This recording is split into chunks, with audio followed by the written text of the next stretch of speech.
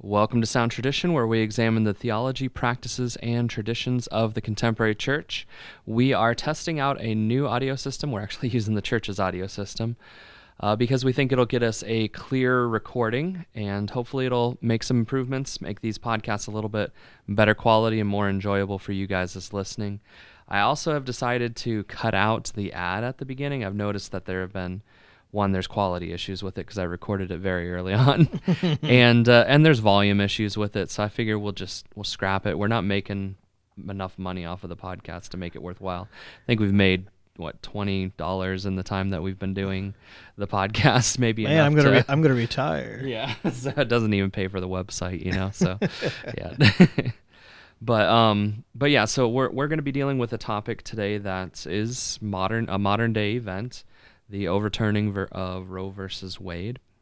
For the most part, I'm going to let Luke kind of jump in and take the steering wheel for this one, and then I'll just jump in with some thoughts and concepts that I want to develop as we work our way through. But Luke, you want to take it away? Yeah, we got to start with a joke. And Jason, you already heard this one, but pretend like you didn't. What happened to all the Philistine gods, Jason? They gone. They gone. You got to say it right. Yeah, they gone. Right. They were aborted. No. No. That is our topic. We're going to talk about is probably you've noticed in the news. I would imagine the reversal of Roe versus Wade. Was it a month ago now? Something like that. And I was thinking about it. I said, what is the Christian perspective? How we know what the Bible says, and for the most part, I think Christians are pretty well lockstep on one side of the issue. We're pro-life, but I think there's a lot of misunderstanding that goes on between the two sides. Maybe misunderstanding of terms and what we mean when we say no abortion. What I say they people on the other side of the argument, pro-choice, what they think we mean when we say abortion, or what we think they mean. I think I did a little bit of research on this, and I want to just try to clear up, make a statement of what I believe. Jason can say what he believes if he disagrees with me, but I think we're pretty much on the same page on this one. Right. And I think when it comes to this issue, a lot of people on the left are probably going to be the ones who need to hear something on the podcast that we're talking about today. But there is a spectrum of the radical left where they want abortion no matter what the circumstances, even if there are some women who are fine with perfectly delivering a baby and letting it die out on the operating table right next to them. They're perfectly fine with a woman's right to choose to let her baby die, even at that moment. The governor of Virginia, Governor Northam, I think was his name. He supported that. He advocated for that. So it's not so far-fetched to think that there is this extreme on the other side as well. But what Luke, I think, is concerned about is that there are people that are somewhere in the middle who are misunderstanding some things about what we believe and what we're saying when we say that we are pro-life. Yeah, and this is this is an issue that's going to be, people are going to be voting on it in states. You may be discussing this with coworkers, but as we're having these conversations, I'm hoping this might give you a little ammunition, maybe learn something you didn't know before. I learned some things in studying for this, prepping for this podcast. But we need to be able to be gracious as Christians, but also know the truth so that we can maybe inform people. And to some degree, it's hard to have a discussion because once you say the word, oh, you're pro-life, it's like you jump to the, oh, you're pro-life. You want women to die, or the opposite. You're pro-choice. You want babies to die, and then there's conversation over. We hate each other, and I think that's a problem that even Christians can get sucked into. And obviously, we hate that babies are dying, but if we're going to have, obviously the answer is for people. If everybody got saved and everybody's heart was right, that would solve the problem. But when you're dealing with your neighbors, people we're trying to be a good testimony to, I don't think it helps for us to just shout at them, baby killer, So maybe having a little bit of a better understanding of the entire topic. Now, let me just say what we're not going to accomplish in this podcast. I'm not going to try to give a comprehensive history of the legal battles. I'll give you my limited knowledge on it. You can go study that if you really want to know more about everything that led up to and after Roe versus Wade. And this is not an attempt to destroy pro-choicers. You know, I don't know if you watch YouTube videos or podcasts, but a lot of times that's the title. So and so destroys so and so. You know, we're not. We're not trying to destroy anybody. Yeah, really, we're just trying to give a reasoned and a biblical answer for why we believe what we believe, and try to explain that in a way that it can be understood by people who may not already agree with us on this position. Right. And so what this is an attempt to get past the talking points, the things that are on the signs. Everybody holds up the sign, you know, and those are the talking points. Get past that, get to the real heart of the issue. And, just lay out a logical, balanced, what is a good pro-life position. So obviously we need to start with the biblical foundation. And, you know, I didn't pull up a million Bible verses because, honestly, you're not going to find a zillion Bible verses about thou shalt not kill a baby in the third trimester. You know, there's not a lot that kind of detail. Yeah. But to some degree, you don't really need to apply the principles. And I think everybody's mind should go straight to the Ten Commandments, thou shalt not kill. And that really becomes the crux of the matter. One of the big arguments, is this a baby or not? But I'm just going to read the Ten Commandments here real quick. Exodus chapter 20. And it's not all the verses. It's verses 3 down through 17. I just cut through summarized the commandments. Some of them embellish more, but I just cut them down a little bit. Thou shalt have no other gods before me. Thou shalt not make unto thee any graven image. Thou shalt not take the name of the Lord thy God in vain. Remember the Sabbath day to keep it holy. Honor thy father and thy mother. And then thou shalt not kill. Thou shalt not commit adultery. Thou shalt not steal. Thou shalt not bear false witness against thy neighbor, and thou shalt not covet. Now this is, obviously, some people always point to, these Old Testament commands, they're not for today. There's all kinds of weird stuff in there. Without going into that topic and that debate, these 10 commandments really lay out, they're kind of an overview of the entire law, because they focus on our relationship to God. There's a whole, and the rest of it, all 613 laws of the Old Testament, they flush out all of these 10 commandments in further detail. So the first 5 or so are like our relationship to God, and then the rest are our relationship to each other. You're not allowed to kill other people. Right, yeah. You're not allowed to steal their stuff. Mm-hmm. Not allowed to take their spouses. You're not supposed to covet their stuff. You know, these are just basic laws of life. You're not allowed to kill people. So that's really not that hard of a thing to defend from the Bible, and I think most people that don't even believe in God or believe in the Bible would agree. You're not allowed to just go around killing people. Right, yeah. But that's and so that was God's law in the 10 Commandments, but he expands on that a little bit later on in Exodus chapter 21, verses 22 and 23. We've kind of done a podcast on this before, dealing with some of the controversial passages with this topic. But it says, if men strive and hurt a woman with child, so that her fruit depart from her, and yet no mischief follow, he shall be surely punished according as the woman's husband will lay upon him, and he shall pay as the judges determine. And if any mischief follow, then thou shalt give life for life. And the passage which like I said, we've commented on it, what the meaning and all that. You can go back and you can look that up on our previous podcasts. But the basic idea is that if two guys are fighting and they accidentally hit a pregnant woman, and if she does not miscarry, then he's punished, but it's a different punishment. But if he causes her to miscarry because of his actions, then he is to give a life for a life.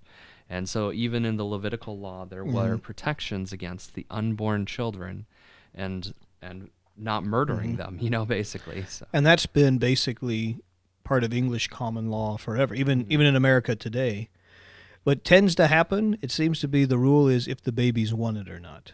So if the woman wants the baby and somebody accidentally murders the mother, so this was a wanted child, so therefore it's a murder. But if a person doesn't want the baby, then it's not really a baby. It's just a fetus, and no harm, no foul. Right. Which is not a very good metric for when is something alive or not. It's not because it's wanted. That's not and in the next verse after this, it says it said a life for a life, even in that verse, And the idea here is the Bible assumes, the law assumes that that child is a life.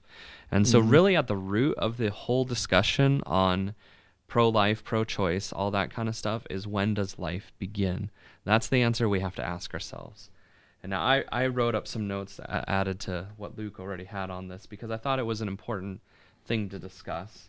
And really, when you look at Jewish teaching on when does life begin, it's kind of interesting that a lot of Jews actually believe that babies are not alive until they take that very first breath. And they go back to the story of like Adam and Eve. When Adam was formed in the garden, God breathed into him the breath of life. So life is tied to breathing. So life is tied to breathing, and you don't actually, in their opinion, do that until you come out of the womb and have independent breathing. I would say medically you could probably argue that that's not the case, though, because a child still has lungs that are going to be operating through the respiratory system of the mother. Right. In ways, It gets the oxygen through the placenta and all that. And so you could make further arguments from that, but I do think that this is a misguided interpretation of the scriptures. They're trying to latch onto something that they really wanted to believe anyways. Right. But I think there are plenty of passages that teach that a child is alive from the point of conception. They may not directly come out and state it, but the implications are there. In fact, just the whole miscarriage thing in Exodus, a life for a life, it does not state how old that baby has to be when the miscarriage is caused. It just says that if it is caused, he is to pay a life for a life. So the assumption is any time afterwards, if the miscarriage is caused by their actions, then he is guilty. He has killed a life, and he has to give a life for a life. Some other passages, Psalm 51 and verse number 5 says, "Behold, I was shapen in iniquity, and in sin did my mother conceive me." Now, if you're not used to Old English, you'll probably, and the wording that we have in our King James Version, you'll probably think, well, this means that David was conceived because of sin. His mom was fornicating or something like that, But that's not the meaning of this passage. In Psalm 51, David is confessing his sin with Bathsheba. So it's a whole psalm about sin and confessing sin. And he's saying that I am so guilty of sin that even when my mother conceived me, I was a sinner. Now, you don't hold somebody guilty for sin that isn't truly alive and responsible for the sin that they have in their lives. Now, we believe theologically that Adam and Eve in the garden, they committed sin, and that original sin was passed down through Adam to all of us. This is the teaching of Romans, that sin entered into the world, and death reigned because of that sin, and therefore all have sinned and come short of the glory of God. Because of Adam, we are all sinners from the point of conception. And so that's one piece of evidence. Another one that you have is the whole fact that Jeremiah was called by God in his mother's womb. This indicates personhood. You don't call a thing to do something, you call a person, and God knew him in his mother's womb, and he called him, and he specifically laid out this ministry that he had for him while he was still in his mother's womb. And then another verse, just think of Luke 1 verse 41, where Mary has come, she's pregnant with the baby Jesus, and she comes to see her cousin Elizabeth, who is also pregnant with John the Baptist. And John the Baptist, inside his mother's womb, leaps with joy. And just the expression of emotion there, and and recognition that he is in the presence of the Messiah, indicates personality and life. Those two things go together, personality and life. And so just those kind of give us a glimpse into the fact that babies are alive even within the womb. And the passage that in Psalms 51 traces it all the way back to the point of conception. It's not something that happens in the second trimester or the third trimester, or when they're born and take their first breath, or when the mother decides they're alive and they want the child, as the case of the governor of Virginia. Yeah, I thought it was interesting what you said about the Jewish teaching, because I'd never heard that. Yeah. But the only scientific metric we have for when life begins is conception. It's the only one that makes any sense. You can't say, people try to say other things. It's when consciousness happens. How do you measure that? Yeah, how do you measure that? How do you, does that mean if I go into a coma that you can kill me? Because I don't have consciousness anymore, or if I go to sleep. I don't want to go into all. I didn't want to spend too much time on that particular argument, but it's pretty. The whole point of the podcast is not to give a definitive argument for life before birth and things like that. But this is the Bible, the few places it speaks, it seems to be very clear. When before the baby's born in the mother's womb, after conception, it is a person. It is a human that has a right to life, and that's really that's the whole argument. That so if you want to put that argument aside, is it a life or not? Let's get to some of the other things that people talk about. Some of the misunderstandings. Although I will say this briefly, Jesus expanded on the Old Testament law, thou shalt not kill, in Matthew chapter 5 to thou shalt not hate, really, because if you, it's not the 11th commandment, thou shalt not hate. That's just the way I put it in there. But murder comes from hate in your heart. And the teaching there is if we hate people, it's like we've murdered. So, hey, Christians, if you hate pro-choicers because they're killing babies, you've got a problem. You've got a hate problem. Yeah, and I think there's a difference between hate and righteous indignation. Yes. That's definitely something we need to make clear here. Right. Because I can be extremely angry at the fact that babies are being killed. When I hear of children being molested and abused, that makes me angry. And I think that is a righteous anger. And yep, I agree. There is no condemnation for that. But the whole idea of this hate that sets in my heart to where now I hate those people, that's not how we're to interact with the lost. Yeah. So. And it's not everybody, but there have been extreme cases of pro-life people, bombing abortion centers. It's like, no, don't go down that road. That's not going to solve the problem. Definitely not. So. But putting that aside, rolling forward now, what about some of these misconceptions, misunderstandings? I don't think people on either side of the argument mean the same thing when they talk about abortions. I think the conservative perspective, I understand it. We basically mean an abortion is when a healthy mother kills a healthy baby that wouldn't die on its own. And my wife and I, we've had discussions about this too, because I've always held to one exception for the case of abortion.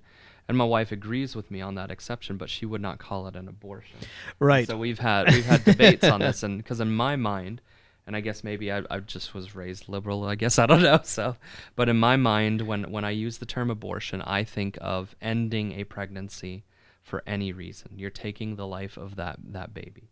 So right. And I think that's where most people are. But then when you talk to pro-lifers, I wouldn't mean it. I wouldn't think of it that way. Right. And when you talk to most pro-lifers, and Luke included, they're not going to define it that way, and my wife doesn't define it that way. So you have to understand and clarify these terms when you have this discussion. Right. So one of the things that I wanted to talk about a little bit was pregnancy complications, because this is what Jason, I think, is talking about.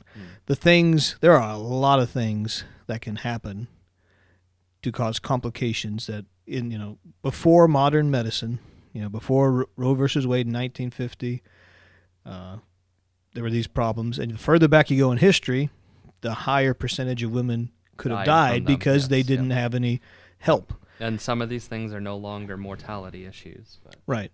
Yeah.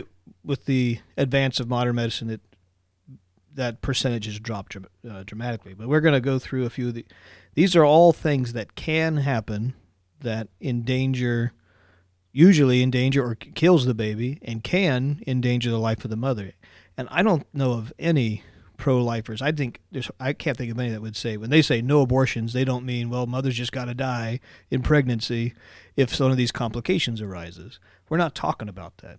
We're saying a healthy mother and a healthy baby, and the mother just says, I don't want it for whatever reason. That's really what we're talking about. Right, and there are plenty of articles. My wife showed me some articles by doctors who will say that when these situations arise, one, the procedure is different, and two, they don't call it an abortion. That's not what they're dealing with at that time. So when you might hear somebody who's pro-choice say, my body, my choice. Is like, well, what do you mean by that? If you mean you and your husband and your doctor say, because of this complication, we're going to prioritize the mother's life. And we're going to try and save the baby, but we're going to say, we're not going to do the thing we know will kill the mother. Right. Then, yeah, of course, we agree with that. That's not a problem. Well, but without continuing the argument, let's look at what some of these complications are. Let me pull over to... So the first one he had on his list was ectopic pregnancy. Well, I'm going to save that for later because they're in a Okay. different section. Yep. So there are some women that struggle with high blood pressure and eclampsia, or they call it preeclampsia. Which my mother had eclampsia Right. when I was born and almost died from it. And one of the people don't really understand exactly why it happens. Some women who you think would have the high blood pressure don't, or some women have it during pregnancy and everything's fine, and then some women don't have it before the pregnancy, and then during the delivery they get it, and so it's really not understood exactly what's going on. Right. And so this one actually is kind of a personal one for me because the doctors actually did want to abort me when I was a baby because of this issue with my mother. She had that eclampsia and then blood poisoning and all that. And she was out of it, so my mother didn't have a say. They went to my dad, and he fought for my life. And so I was born, was it 8 weeks early, 4 pounds, 8 ounces, I think it is. So I was pretty small and had to be taken care of, and could have lost both of us, could have lost either one of us, but both of us lived through this. Right. And one of the big thing that's going on here is, the blood pressure. The mother's life is tied to that baby's life through the umbilical cord to the placenta, and if the mother's blood pressure, she's pumping blood into that baby. So if that blood pressure gets too high, or if they start bleeding where they're not supposed to bleed, there's a lot. It's a complicated thing. So another thing is infection. If the mother's bleeding and she gets infected, this was a big one in years past, where they weren't delivering babies in clean environments, and even in hospitals, before they really understood germ theory, there was doctors going over. They would do surgery on one man, and they didn't wash up, and they went straight over and delivered a baby, and the mother got infected because they didn't understand he was transferring germs from the one man over here to this woman, and she got infected. That's not as big a one anymore, but women can still get infected. I'll skip down here.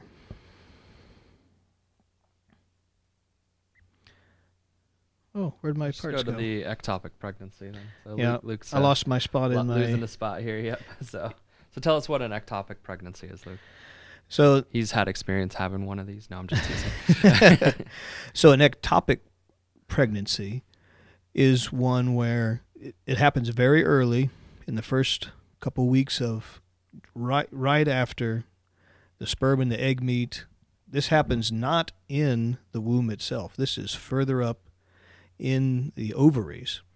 I forgot I knew this. I think I knew this before, but I forgot about it. But the sperm literally travels all the way up to where the egg is in the ovaries, and that's where conception happens. And then that's when the life begins. It's now alive. Then it travels down the tube and attaches to the wall on the side of the womb somewhere in the uterus. Yep. But this problem starts because It doesn't doesn't attach it in does the uterus. it doesn't come out. It gets stuck. In the tubes. So it's stuck way up there in the tube, and nobody even knows it's there. Your mothers, you don't know for sure. Some women say, I could tell that the next day, I think I'm pregnant. Well, maybe. I'm not a woman. I'm not going to dispute it. But the way they know something's wrong is because it starts growing and there's not enough space there. Mm-hmm. And as it starts growing, it literally is breaking the woman from the inside. She starts bleeding internally, and babies, they've never figured out how to solve this problem. Right. And it is something that, it's rare to prevent it. Yeah, they haven't figured out how to prevent it. It is rare, but it is something that is life-threatening. It is a serious issue. But it is also, it's treatable by medical professionals, So right, and there's things you could try. And this comes back to the baby being wanted. If a husband and wife are like, we want this baby, they're going to fight for the life, and the mother is willing to put her life at risk for this baby. But a lot of times, the doctors end up saying, we're going to try, but the baby's probably going to die. I don't call that an abortion because it's not I'm choosing to kill the baby. It's something went wrong naturally. There's another kind, and I've lost my list here. I wish I could remember the name of it, but this is where the placenta forms in the wrong place, and it's actually covering partially or completely covering the opening where the baby comes out. And this is one that can cause, if you don't realize it, I would imagine nowadays they can see this with the not sonograms. What's that? Ultrasound. Ultrasound. So my wife walked in and we asked her what this was called. She called it placenta previa. So she should know these terms. So, but once again, potentially life-threatening for the baby if they can't get it moved out of the way. Like if you didn't know ahead of time and the baby's coming, this might be why you do a C-section. There's more things that happen that cause these complications. Sometimes a woman is very, for whatever reason, her body's not formed right, and they just have more complications than others. Sometimes there's ruptures. Obviously, the whole area is stretching quite a lot to allow this baby out. And some women, they just tear apart, and they're bleeding, and now you can't tell what's just the blood that's from the womb and what is blood coming from the mother. And some women, they don't have. They're so stretched already from having this baby. I say stretched like their blood supply. And they lose it. They're losing a quart of blood and don't even realize it. There's so many things that can happen, and I think we need to understand that yes, this is a need. If you're a pro-life person, you need to understand. If you've never heard any of this stuff, you need to understand there are things that can happen where the life of the child, the life of the child is in danger, and the life of the mother is in danger, mm-hmm. and you need to recognize that is something. If you're not giving ground on that, women need to have the choice to say, I want my baby to survive, but I want to survive too. And if there's going to be a prioritizing of who survives, I don't think it's wrong for a woman, a husband and wife to say, I want my wife, I'm going to say this, I want my wife to survive, and we're going to try to save the baby mm-hmm.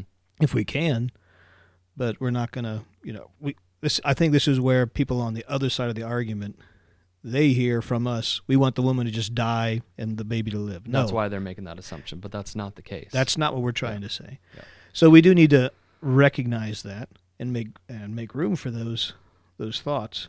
Yeah, and in most of these cases, like the ectopic pregnancy, that child would have died anyways. There is right. It's not going to be feasible to deliver it properly as it is, So there's somebody that we know, well, at least Jason and I were graduating, and they were coming in the next year. But we know. But yeah, Billy and Jamie Dillon.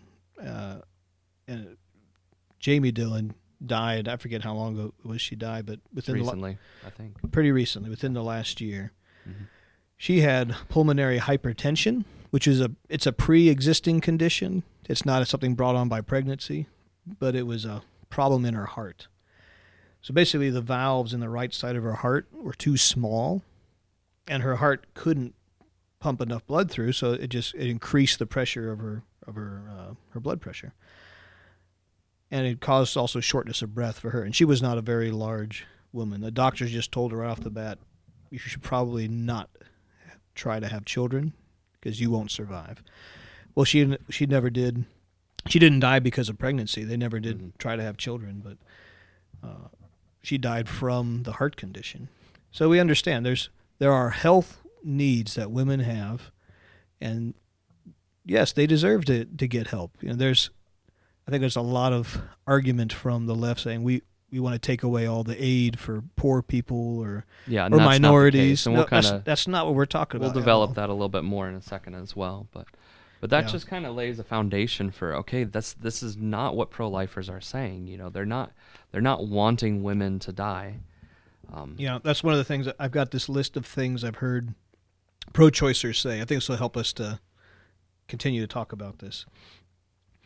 They conflate. We kind of already laid this out, but they conflate this entire list, all these things, all these complications. When they say abortion, that's what they're talking about. And I think that is a major sticking point in misunderstanding between the two sides. Right. And again, it's kind of a bait and switch type of scenario to where like most moderate Democrats and liberals are going to be thinking we need to provide abortions for people who could die from giving birth, okay? And so that's what's in their mind, but what they end up delivering is a blanket policy that says you can abort any Right. baby you want whenever you want to. And so it's kind of you're changing the terminology and in order to get more than what you should be allowed to legally do. And what we have to be careful not to say, okay, you're a pro-choicer. You believe in pro-choice. That means you believe the same thing every other pro-choicer believes. It's hard to know where they fall. I think a lot of young women they believe a lot of lies, propaganda that are told. They are told this is what pro-life people want. They want you to die. They want to take away your right to health care, and they believe it. And so they run into somebody like me, and they're like, "Oh, you're one of those evil Republican pro-life." We got to cut through all this. We've got to understand what we're trying to do. The next statement is an interesting one. Yes. That men can't have babies, so they just need to shut up and be quiet. Okay, we can't have an opinion. Well, So to be honest, we're stopping the podcast podcast right here Yeah. because we just got to shut Yeah, up. we're just gonna stop. But let's just put this out here right now, okay? It takes 2 to have a baby. I'm sorry, ladies, if you don't understand that. Go back to biology, okay? Yes, Yes. we're not carrying that baby, but we produced it. It is part of us, and we are responsible for it from the moment of conception through the rest of its life because it is our child. So it's not something we have no right to talk about. You don't have to be able to experience something to be able to discuss something logically. Now, yes, is there going to be facts you don't know that you need to say, okay, I'm going to defer? Yeah, obviously, we're to not women, experts on any of this stuff right here. So. I will defer to my. I'm not going to say I know exactly how a woman feels when the baby's coming up because I've seen it happen. No, I don't. Obviously, there's things we're not going to know. Right. But and to be honest, we can't be cut out of the conversation. Yeah, and to be honest, most men are pushing the girls to have these abortions because they don't want the responsibility. So those are the voices that you really should be silencing, not the men who are trying to champion life and protect you and provide. No man who is pro-life is also going to be knocking up girls or shouldn't be at least, knocking up girls and then abandoning them to do their own. This does happen with politicians because politicians are in it for the money. They're not really pro-life. They just talk the points in order to get the votes. So. Well, they know it's what their base wants, so they'll say for the most part, I would say almost every Republican is not truly pro-life when it comes down to the actual fundamental philosophy. So something else they say is because of this Roe versus Wade decision, because it was reversed, now women are going to die. I've heard people on the news say this.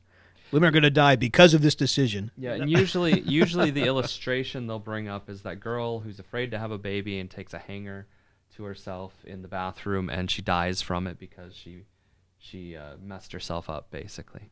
Mm. And that's not really the case of overturning Roe versus Wade, because what it really did was it pushed everything back to the states. Exactly. And so the potential for getting abortions is still out there. That's not saying that we want abortions to be legal either, but it is still out there to where if they're that desperate, they can go somewhere. Right, and that that gets to something deeper, but we'll talk about that closer to the end here. Right. Another thing they say is this decision, really is only going to affect poor and minorities because wealthy white people can afford traveling to states where it's allowed, and they can get legal or illegal care if they're going to get on the black market and pay for it. So it's only really poor people, so you don't care about poor people. Mm-hmm. That's one of the arguments they make, which I think there's a little bit of truth to that, but... And maybe not necessarily that we don't care. Not that we don't care. But maybe I'm it's saying, an unforeseen consequence. Is it a potential consequence that poor people won't be able to afford? But you're talking about an abortion. Right. Somebody just saying, I'm 15 years old. I don't want this baby. I want it to disappear. I want it to go away. Mm-hmm. Now, obviously, states are going to talk about different ways how to solve these problems, and we could talk about that maybe podcast part 2. I don't know, but but ultimately, we don't believe that they should be getting the abortion in the first place. So that part, Right. that's a just accusation as far as that part goes. But you're making an assumption that we don't care about minorities by saying don't get an abortion, when in reality most babies that are aborted are from the minority groups. So in a way we are championing the lives of those minority groups. Now that'll come into another thing that I added to Luke's notes here, where they will also say, well, you just want them to have babies, you only care about them while they're pregnant, and you don't want to do anything else to help them after the fact. And usually this argument comes because Republicans also tend to be fiscally conservative. And so they'll say, well, you're not willing to put anything out there to help these women. And then Christians, you just don't care, And so that's the argument that is put out there. But honestly, that ignores the facts of how things have been going on for the past 50 years, actually. Since Roe versus Wade, Christians and Christian organizations were the ones who started what we call crisis pregnancy centers. These centers, for the most part, will provide free ultrasounds, free medical care, free everything that they need as far as relating to this pregnancy. And it's also Christian organizations that are funding these services to help people with adoption issues and things like that. So it's not that Christianity and Christians have turned their back and we don't want to help you after you have the baby. That's not actually the case. Right. So it's an unjust accusation. Yes. I got some data from 2019 that kind of gives some stats about crisis pregnancy centers. About 2 million people were served just in, I think, just that 1 year, 2019. 2 million people were served with a total value of $266 million being spent to help people who could not afford pregnancy care. And then in 2019, there were 2,700 of these crisis pregnancy centers around the nation. And really, when it comes down to it, crisis pregnancy centers outnumber, by a perspective, from what I understand, 3-1, they outnumber abortion clinics. So you can't turn around and say, oh, we don't care, especially when we've put out 3 times as many of these organizations to help women in these scenarios. Right. But their feelings are more important than facts. And like I said, I think there's a large percentage of women that are pro-choice. They don't know these facts. They don't know these statistics. They hear the propaganda, and they believe it. Now, could your church be more caring for people who are pregnant outside of marriage and single mothers struggling on their own? Probably. I read some articles. Focus on the Family actually had some talking about how a lot of times girls who get pregnant outside of marriage, they realize they messed up. But a lot of times the way churches interact with them is to shun them now. As long as they're pregnant, the girl in the youth group who's pregnant, you can no longer come to youth group meetings because you're pregnant. Yes, she messed up, but did she repent? Did she say, yes, I'm wrong? If she's done that, why should we continue to shun her? We should be surrounding her and helping her and getting her through this and showing her the love of Christ. Yeah. And a lot of times churches maybe in those areas were responding in the wrong way, and we could do a better job. Yeah, especially in cases where the man disappears. Now we're talking about orphan. Yeah. So this is the category that the church is explicitly commanded to care for. Yeah, what is it? James chapter 1, right? I'll flip to it while you keep talking. Yeah. So. Well, see, and then, this dovetails into the next category. We want to force women to carry babies to term and deliver them. That's one of the arguments that's thrown out there, is if a young girl gets pregnant, or anybody gets pregnant who doesn't want the baby, said, I never wanted to deliver a baby, said, you're forcing them to deliver the baby. And we have to say, yes, that is the case. That would be because we're forcing that's the result them not of the law to commit murder. Right. That's what we're forcing them to do. Just like we would force Bonnie and Clyde not to rob banks and kill people. Right. Okay. Yeah, same thing. But it is a consequence of the action, and we recognize that. But I think they believe some wrong things about it. There's a reason. Well, that's terrible. Why would you force her? She might die. Yeah. The chance of her dying is so high. Well, they're really not that high. But they're not. But I think they believe that. Young girls are scared by that. Yeah. And so the verse that I was looking up was James 1 verse 27. Pure religion and undefiled before God and the Father is this, to visit the fatherless and widows in their affliction, and to keep himself unspotted from the world. Right. So pure religion, godly Christianity is to visit, and it doesn't mean just stop by and say, hey, how are you doing today? No, this is to meet their needs, the fatherless and the widows. Right. You know, those are two categories we are specifically commanded to take care of within the church. So when they're in our church, we need to surround them with love. This is not, I could see where some of the concept is, we don't want them to think it's no big deal that they sinned. Obviously, you need to deal with the sin. You're not condoning their sin by helping them. But I think you are pushing them towards an abortion by not helping them. Now, obviously, they have to make their own choice. But, you know, we don't want to be the stumbling block that helps them get there a little bit quicker. So, what's so bad about a woman being forced to give birth to a baby? There's, like I said, sometimes they think it's because they're going to die, but also, this is the one they throw out there. Well, what about, they think this is their, this is the golden argument. This is the one that is going to win their case. What about cases of rape? Mm-hmm. Clearly, this wasn't her bad choice. This was somebody else doing it to her, and you're going to force her to deliver this baby that's causing so much trauma to her body and to her mind. And this is one of the arguments.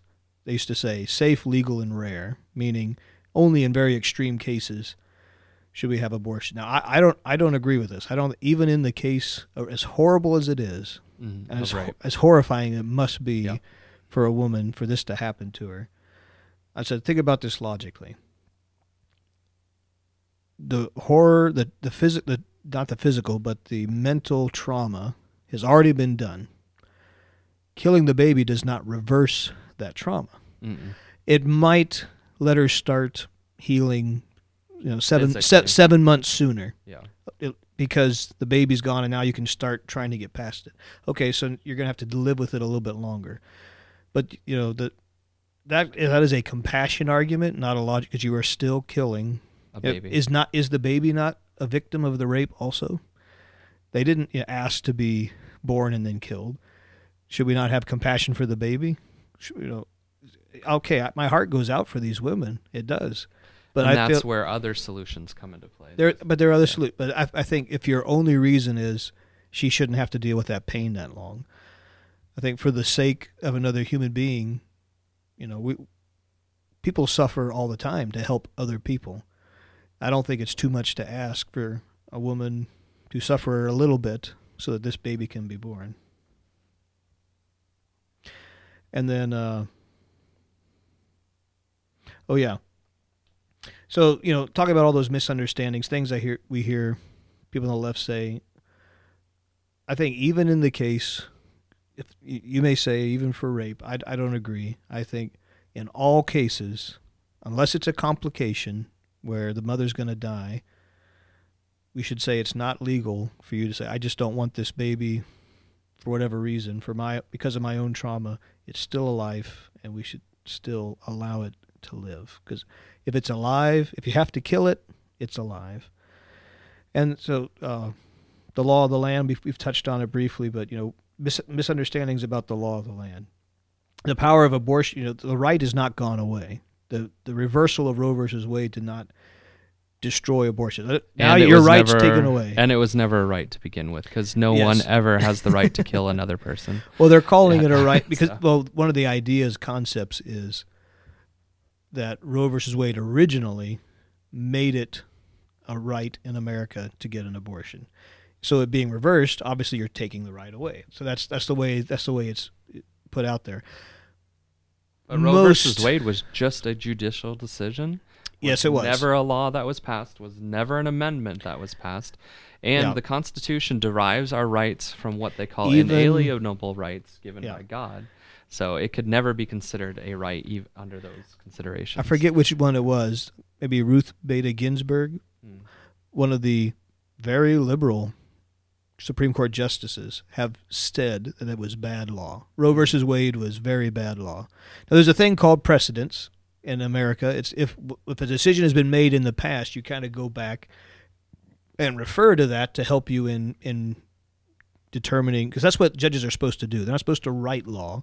They are supposed to say, hey, this is how you interpret the law in this situation. Yeah.